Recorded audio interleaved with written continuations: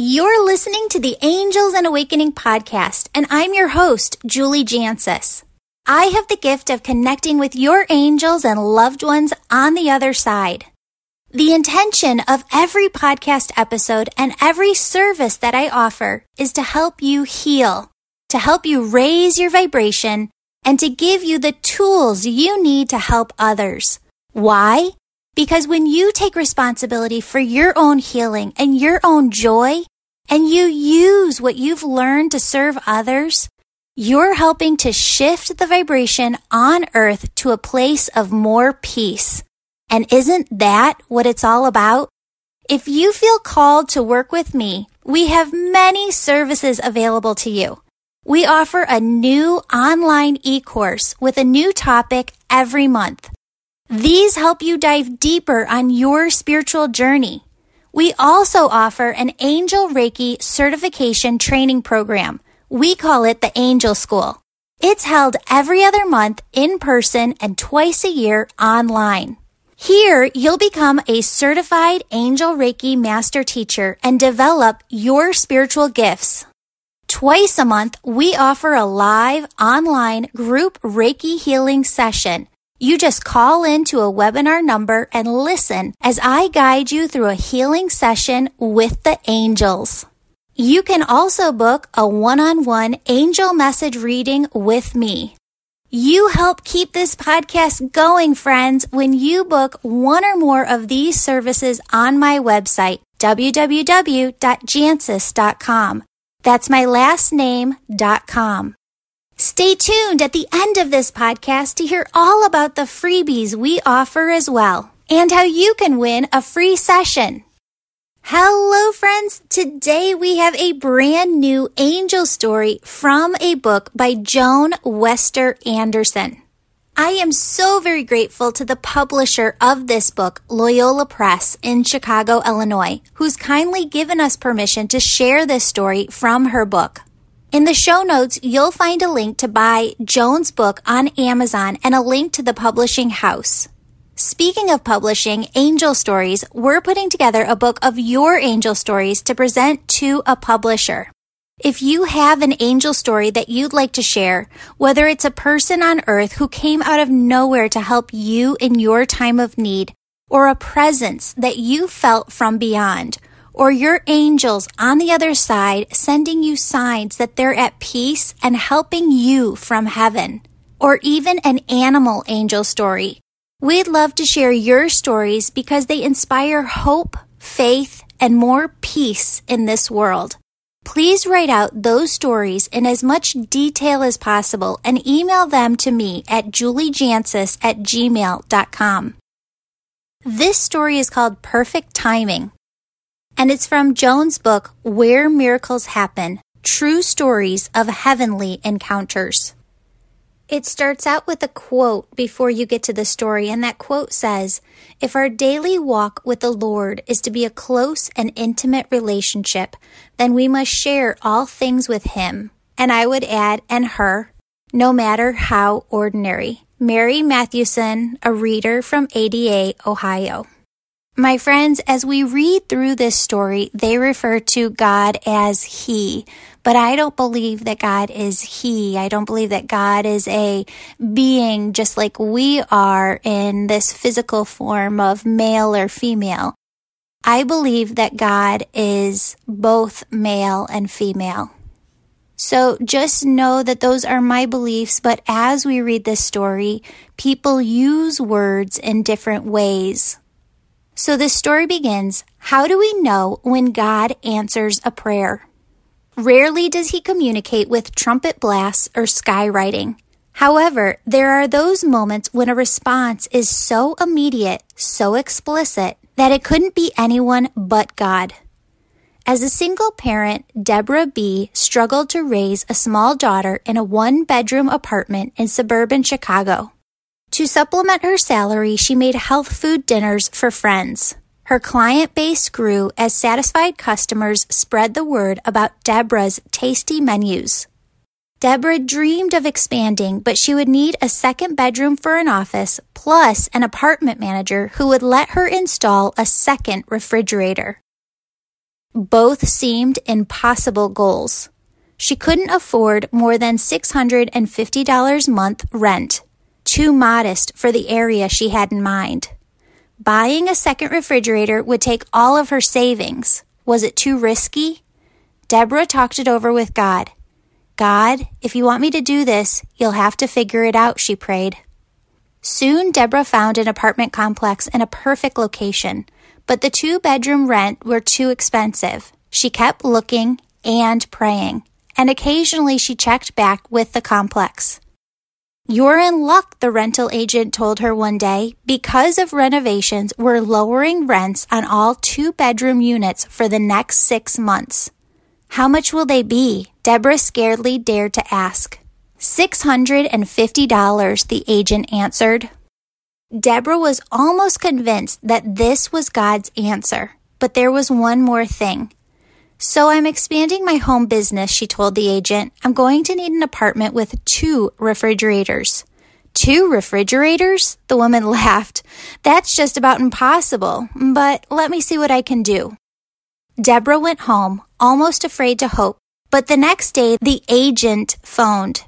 This is odd, Deborah, she began. Remember I told you we're in the middle of a huge remodeling job? Deborah remembered. Well, we ordered 220 new refrigerators. Yesterday they delivered 221. It will be cheaper for us to put the extra in your apartment than to send it back. Deborah's business thrived, thanks to prayers answered at just the right time. This chapter is broken down into other smaller stories. Here's the next story. My nephew, Tom Anderson, also received a heavenly go-ahead at one point in his career. As a cabinet maker working for others for several years, he had decided to go solo. He wanted to do the kind of fine wood crafting that satisfies him right down to his soul. But searching for customers, meeting his overhead, and doing the work itself took more time than Tom had figured. He also grappled with tax forms, bookkeeping, and a slew of new responsibilities he neither wanted nor enjoyed. His dream was rapidly turning into an exhausting treadmill. One morning as he sped along to an appointment, Tom found himself rethinking his plans. Had he made the right decision? He had prayed about it beforehand and felt sure that God approved, but now he was having second thoughts. God, I'm overwhelmed, he said. Should I go back to a safe 9-to-5 job without all this worry? Please tell me what you want me to do. Just then, Tom passed a parked police car and realized with a sinking heart that he was going at least 25 miles over the speed limit. In his rearview mirror, he saw the car move out and flash its lights. Great. Tom pulled over, slumped dejectedly in the seat. Not only would he be even later to his appointment, he sure had his answer now. How much more negative a signal could God send? The officer approached Tom's truck, ticket book in hand. License and registration, please. Yes, sir.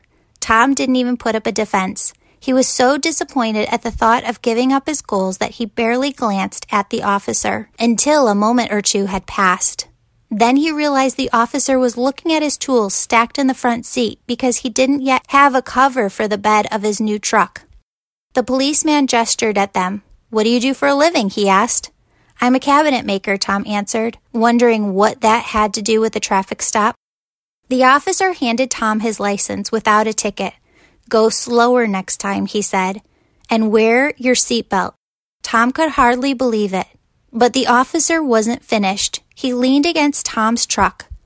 I moonlight as a general contractor, he said, and I've got 16 custom kitchens and 15 bathrooms that all need cabinets right now. Think you'd be interested? It was a real answer, just what I had asked for, Tom said today. God was saying, keep going, but slow down. I know He'll always give me the direction I need. The next story says, 18-year-old Marcy Vance had an unfathomable home situation. Things had always been painful between her and her adoptive father. Now he was demanding that she get a job and move out. I was young and scared, and I hadn't landed anything yet, Marcy explained. Tensions grew. Finally, Marcy found a job, but it required her to wear gray slacks and a white blouse every day. She had enough money to buy the blouse, but not the slacks. And there was no use asking her father to help. He was already angry. "If you don't start work right away, you're out of here," he told her one morning. Marcy felt completely abandoned. What would become of her if she was thrown out of her own house? It was drizzling, and she walked aimlessly, letting tears come out. Eventually, she sat down on a wall across from school. "God, what am I going to do?" she prayed. "Please help me." A short time later, Marcy glanced up at a beautiful rainbow arching across the sky. "A powerful peace came over me," she said. "I felt like I had nothing to worry about." Heartened, she walked over to her Aunt Pam's house. Moments before Marcy arrived, a friend of Pam's had stopped in to drop off some garments for the clothing drive at Pam's church.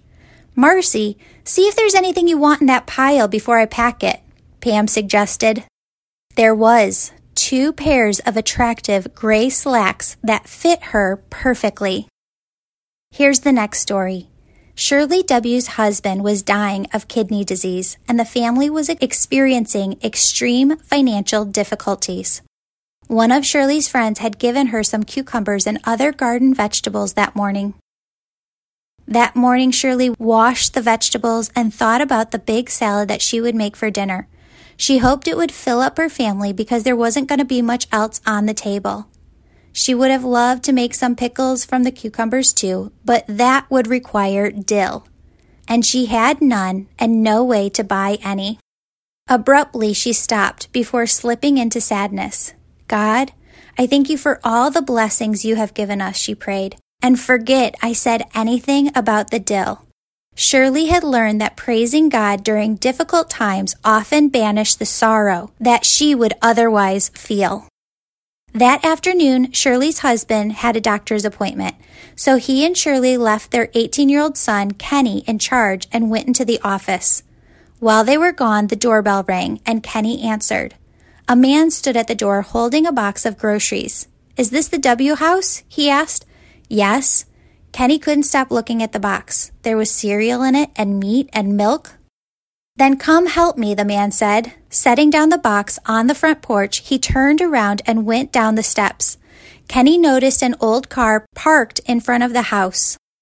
"Wait a minute," he called. The man kept walking. Startled, Kenny followed him out to the car. There in the trunk were 4 more large boxes filled to the brim with groceries. Kenny was acquainted with the family's financial problems. "Listen, minister," he said, "I think you have the wrong house. My parents, I don't think they bought all of this." The man lifted a box. "Help me carry them in," he told Kenny, as if he expected to be obeyed.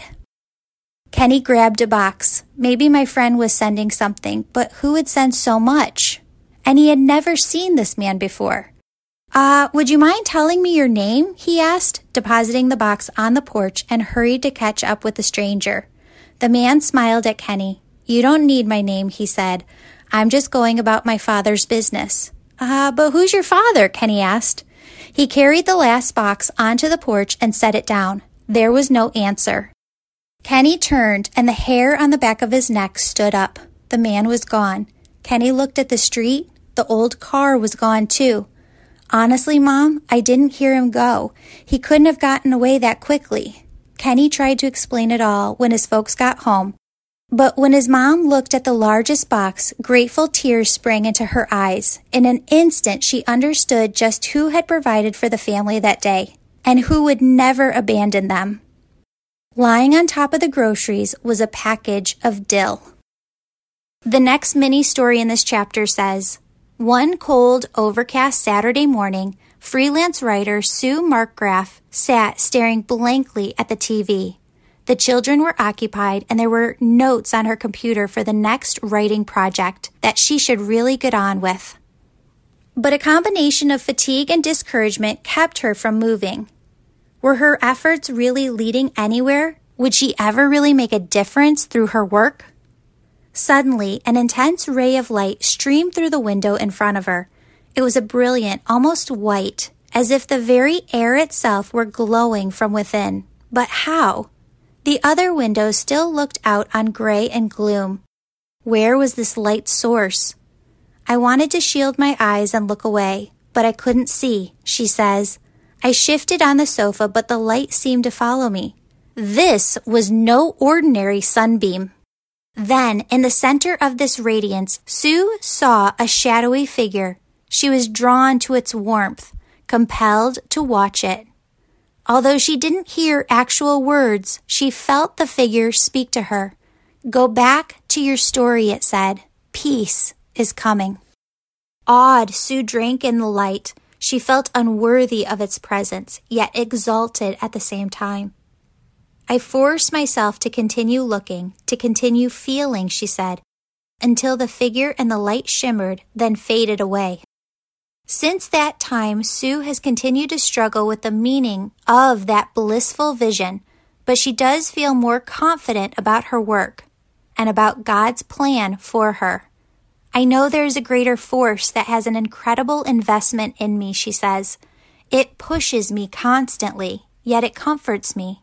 I pray that it stays by my side always. The next mini-story in this chapter says, Kathy and Bill Colby were late for dinner at her sister's house. Hurried and preoccupied, Kathy laid her key ring on the roof of the car, then strapped their 10-month-old into his seat. Let's go. Bill dashed out the front door and leaped into the driver's seat. Kathy scooted into the passenger side, forgetting her keys, and they sped off. Approaching the freeway, they tore down the entrance ramp. Just then, they heard something fly off the roof of the car and hit the pavement with a jangly crash. What was that? Bill asked. Oh no, my keys! Kathy worked 2 part-time jobs, and all her business keys, as well as her house keys and car keys, were on that ring. While she explained, Bill drove 65 miles an hour. I'm going to get off at the next exit, go back, go down to that entrance ramp again, he decided. It's still light out. We can park and look for the keys. When they returned to the ramp, Bill pulled onto the shoulder, got out, and walked ahead, looking near the curb. Kathy got out too and searched a wider area. What an evening, she thought. They were late. She was going to have trouble duplicating all those keys, and now the baby was starting to cry. Tentatively, Kathy looked up at the sky. If anyone can hear me, she murmured, well, I need some help. She glanced back at the baby and froze, astonished. At that moment, Bill turned and saw the same thing. On the roof of her car sat the keys. Impossible. The roof sloped with no protective lip or rim. Both had heard the keys fall, and neither had seen anything on the roof when they got out of the car. Yet there they were, as if placed by a loving parent to whom no request is too small. And here's the final story in this chapter. Doris Neal Johnson came out of her woman's specialty store in Spencer, Iowa, into freezing temperatures and a sudden blizzard. Although night had not fallen, it was almost impossible to see because of a condition known as a whiteout. Doris drove in a familiar shortcut through a sparsely populated area, but the road was barely visible and she felt completely lost. Soon she decided to abandon the car and walk. It can't be more than a mile, she told herself. I'll be safer feeling my way on foot than possibly having a traffic accident. But just a few moments passed before Doris realized she had made a major mistake. It was getting dark, and the swirling snow blinded her, making her feel dazed and disoriented. Her light gray coat blended with the landscape, and the snow was far deeper than she had anticipated. What if she fell and hurt herself? In this deserted area, she could freeze before anyone saw her. God, send help, Doris prayed out loud. She took another few steps. It was hopeless. She could neither move nor see. Her panic grew. Then she heard a man shouting, "This way! Keep coming!" Who was calling? Where was he? "Here! Come, come!" The voice sounded as if it knew what it was doing. Doris prayed for strength and followed it. Turn right just a little. That's it. That's it. The voice was somewhat distorted by the wind, but at least she was no longer alone in this terrible night. Come on now. He sounded closer. Doris struggled, one painful step at a time, and at last she could see lamplight in the window of a house just ahead, and a man standing in an open doorway. "You've done it," the man said delightedly as she collapsed at the door. The couple had already drawn their drapes against the windy draft. They told Doris later, "We wouldn't have opened them again tonight, but, well, it's strange." The man tried to explain. "We had this odd, sudden impulse to look at the storm again." He had just opened the drapes and he thought he saw something moving and called just in case. Doris didn't think of it as odd at all. She had prayed, hadn't she? My friends, angel stories are all around every single day. All we have to do is open up our hearts to the unexpected miracles that God is trying to bring into our lives right here, right now. A big thanks again to author Joan Wester Anderson and Loyola Press for allowing us to share this angel story from her book. View the show notes for a link to all of Joan's angel books on Amazon. Beautiful souls, we have so many freebies to help serve you, your family, and friends. Want a weekly message from your angels emailed to you? Sign up on my website to receive a weekly message of love, hope, and healing from the angels. Do you have a prayer request? Go to the homepage of my website and submit your prayer request so that our team of prayer warriors can be praying for you daily. Want to learn more about the angels and energy healing? Subscribe to my YouTube channel called Julie Jancius to learn more about the angels, energy healing techniques, and so much more. One of the biggest things we hear from our listeners is that they have no one to talk to about their spiritual awakening. We created a private Facebook group called the Angels and Awakening Podcast Tribe so that you could connect with others like you and know that you're not alone. So be sure to join this group on Facebook to get the support you need. Want a free session? We plan to give away over 240 free sessions with students in the Angel School per year. To win a free session, subscribe and rate this podcast 5 stars. Then write a positive review and email us a screenshot. That way we know who to contact when you win. Want to share your uplifting angel story on the podcast? Because we love sharing them. Please write down your angel story and email it to us.